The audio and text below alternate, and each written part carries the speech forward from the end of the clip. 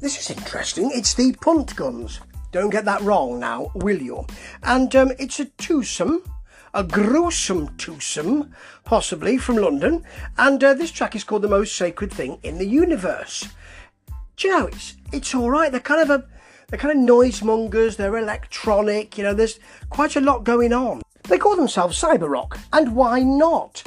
Although cyber rock went out in the early 90s, doesn't it? And it's not really surprising, because this actually sounds like kind of late 90s, really.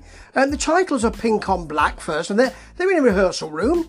You know, it's quite simple. There are lots of dissolves and shots cascading in and swirling round. It's a bit car sickening, to be honest. Yes, when they get to the chorus, they've got clouds protected on the ceiling. That's lovely. Hang on. Did he just say hammer time at the end? I hope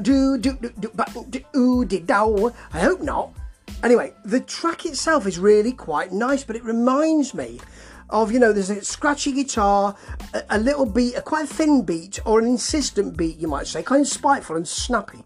And the bass, it's got a bit of a danceable quality to it, but a rock dance feel. Sounds like Stacked Up. Remember them?